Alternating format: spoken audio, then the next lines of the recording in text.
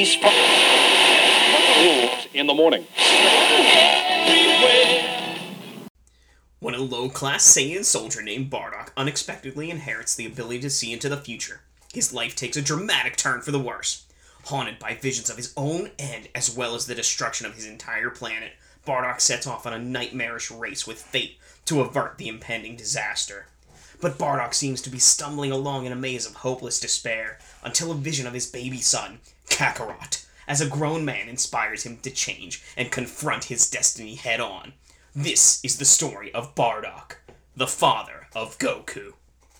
I'm Corey. And I'm Paul. And we are the B-Movie Bros. Here review B-movies to the best of our ability. Sometimes we get off topic, but randomness is a gift. Here we are, week 2 of this year's December theme, which is childhood memories. And we've got one of Paul's childhood movies that he's probably seen more times than any of us can count. Bardock, the father of Goku. Originally released in 1990 and then released here in the States in 2000. We took a look at Paul's old VHS copy. That's where you heard the description from. So let's dive right into this shit with our technical difficulties, top and bottom 3. Paul, your movie, where would you like to start? Let's start with the top first. Go for it. Alright, so number 3.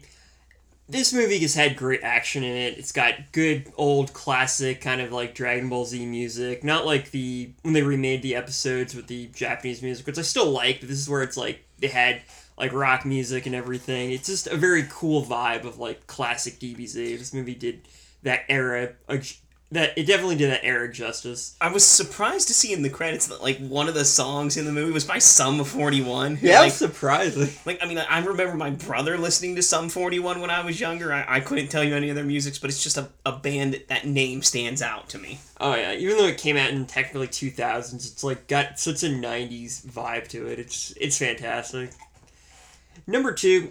So as a kid, I was a huge Dragon Ball Z fan, and it was just awesome finally seeing the backstory of Goku's father and the destruction of Planet Vegeta by Frieza. And even though it's a story we already knew, it was told in a very unique way. It's a prequel that did everything really well. And going off this, the premise of the movie is really interesting. So you have Bardock, the father of Goku. He and his crew just annihilate this planet of these psychic aliens, and he gets cursed with the power to see the future, and he just spends the film like seeing these horrific visions of his planet being destroyed, and he's just powerless to do anything, and it's just about him trying to like not only deal with like knowing that his planet and everybody he cares about is going to die, but like him as a person and how he's going to what he's going to do in these last moments, how he's going to define himself. And it's just such a cool idea, and surprisingly deep for something that's Dragon Ball Z related.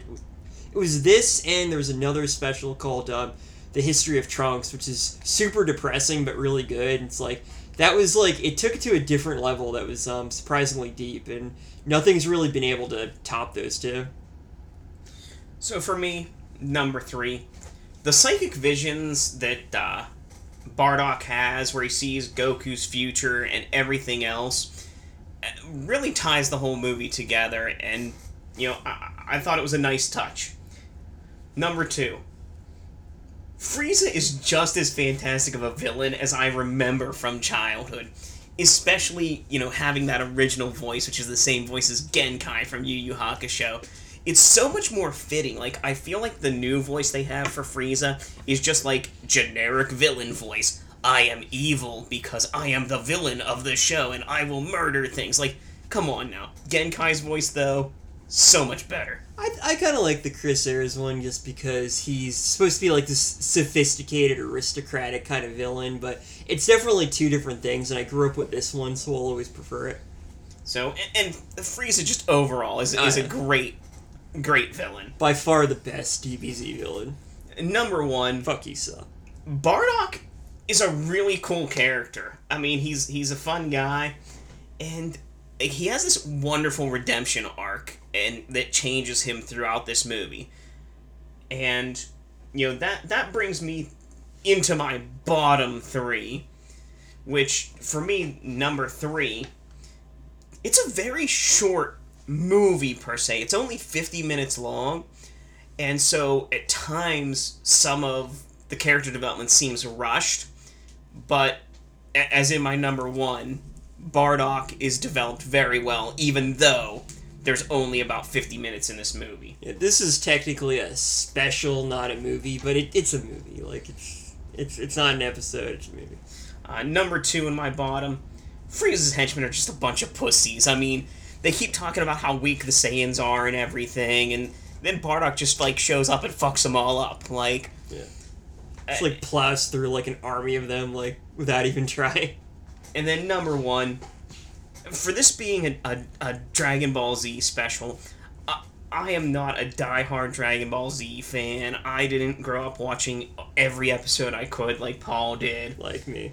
You know, but to me, this did not have enough action, and there was no yelling of special attack moves. Like, how can you have any kind of DBZ fight without one special attack move being yelled? It turns out they still work even if you don't yell their names.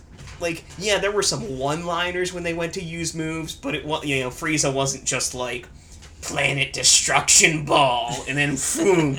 Like, no, nothing. He just laughed maniacally. Bardock Blast. Bardock Bomb. Bardock Beam. But yeah, what are some of these special attacks? Bar Destruction. Ape Smash. Monkey Punch. So what are your bottom, Paul?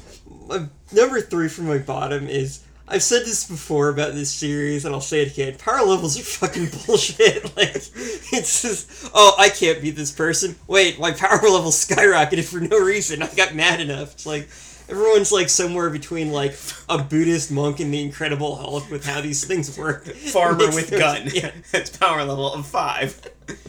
Like, makes absolutely no sense. Or was it 5, and then with gun he went up to 20, like... Yeah, I'm not sure. They never really say if the gun was level 5 or if he was level 5. So it might have been like... Well, I know Turtle was 00.001, so... Maybe he was like somewhere around that, and gun is 5.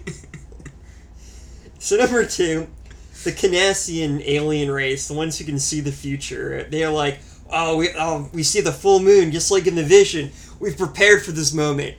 So they get ready to fight the Saiyans. What do? They launch like a straightforward attack at them. It's like, you had to stop. You literally saw this happening, and you prepared by just like launching a normal attack. Like, they're setting up traps, or like, you know, maybe getting off the fucking planet. They're like, oh, we prepared for this. Let's just shoot them randomly. It's like, they're just the most incompetent alien species. And number 1, so my number 1 actually doesn't have to do with this movie. It has to do with like a result of the popularity of Bardock's character. So I love this movie. I think it was very well done, or special, whatever you want to call it. But it spawned 2 really terrible like sequel/retcons.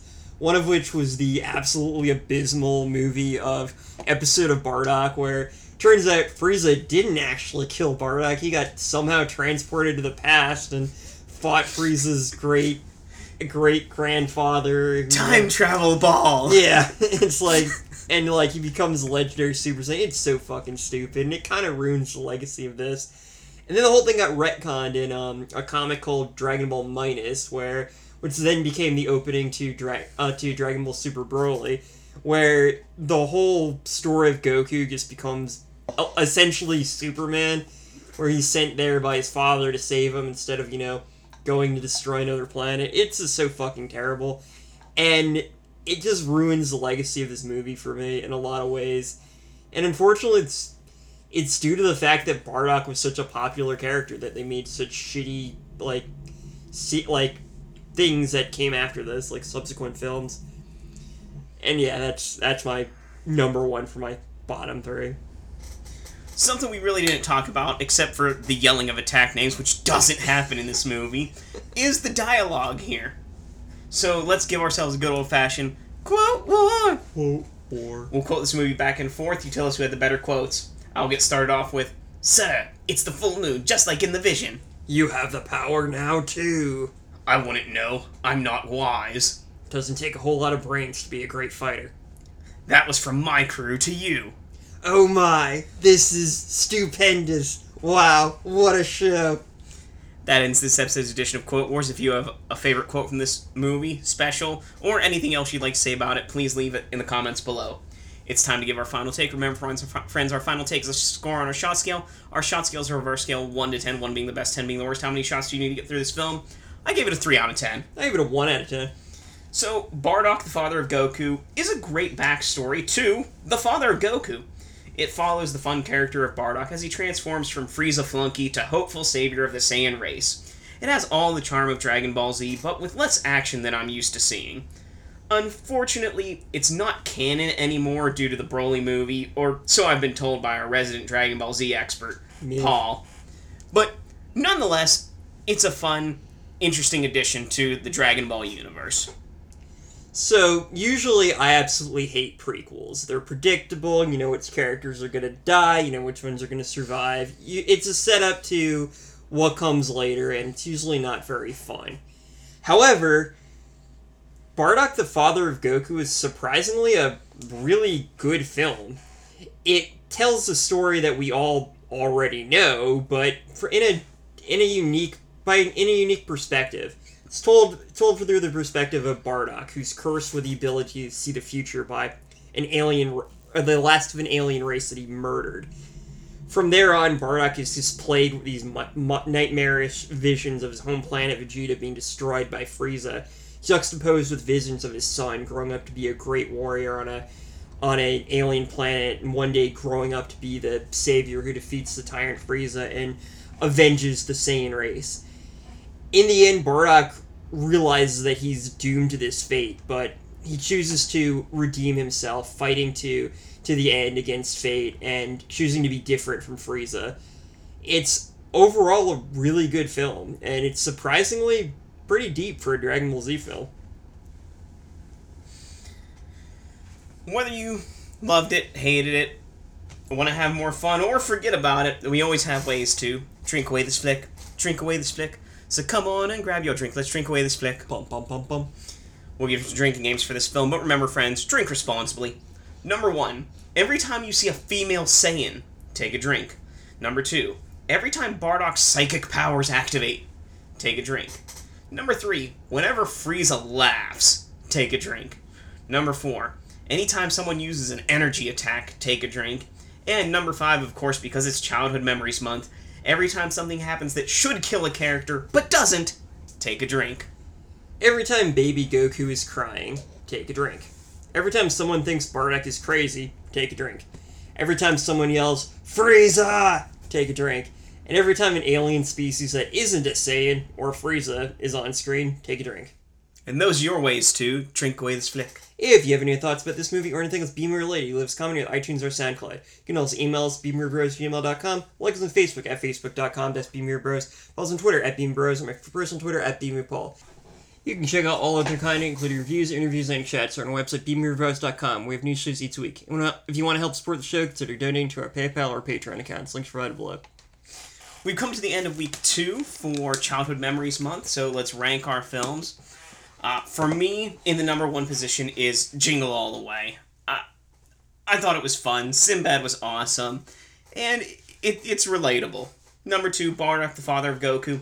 While by no means a bad movie, it is great, but just not as fun for me, and I don't have the nostalgia factor that Paul does.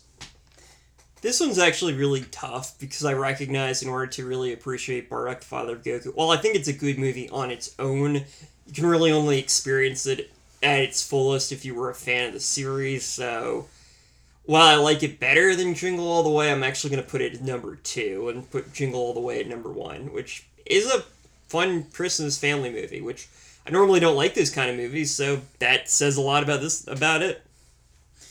So, as we continue down our childhood memory lane, it's my turn next week, and we're going to be taking a look at a movie that I used to watch every Friday because my brother wanted to.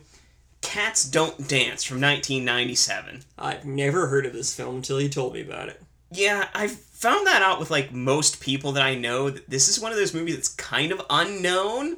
So cats don't dance and all dogs go to heaven. Yep. Guess that's how nature works. So until next time, friends, be brave, be alive, and be back for more.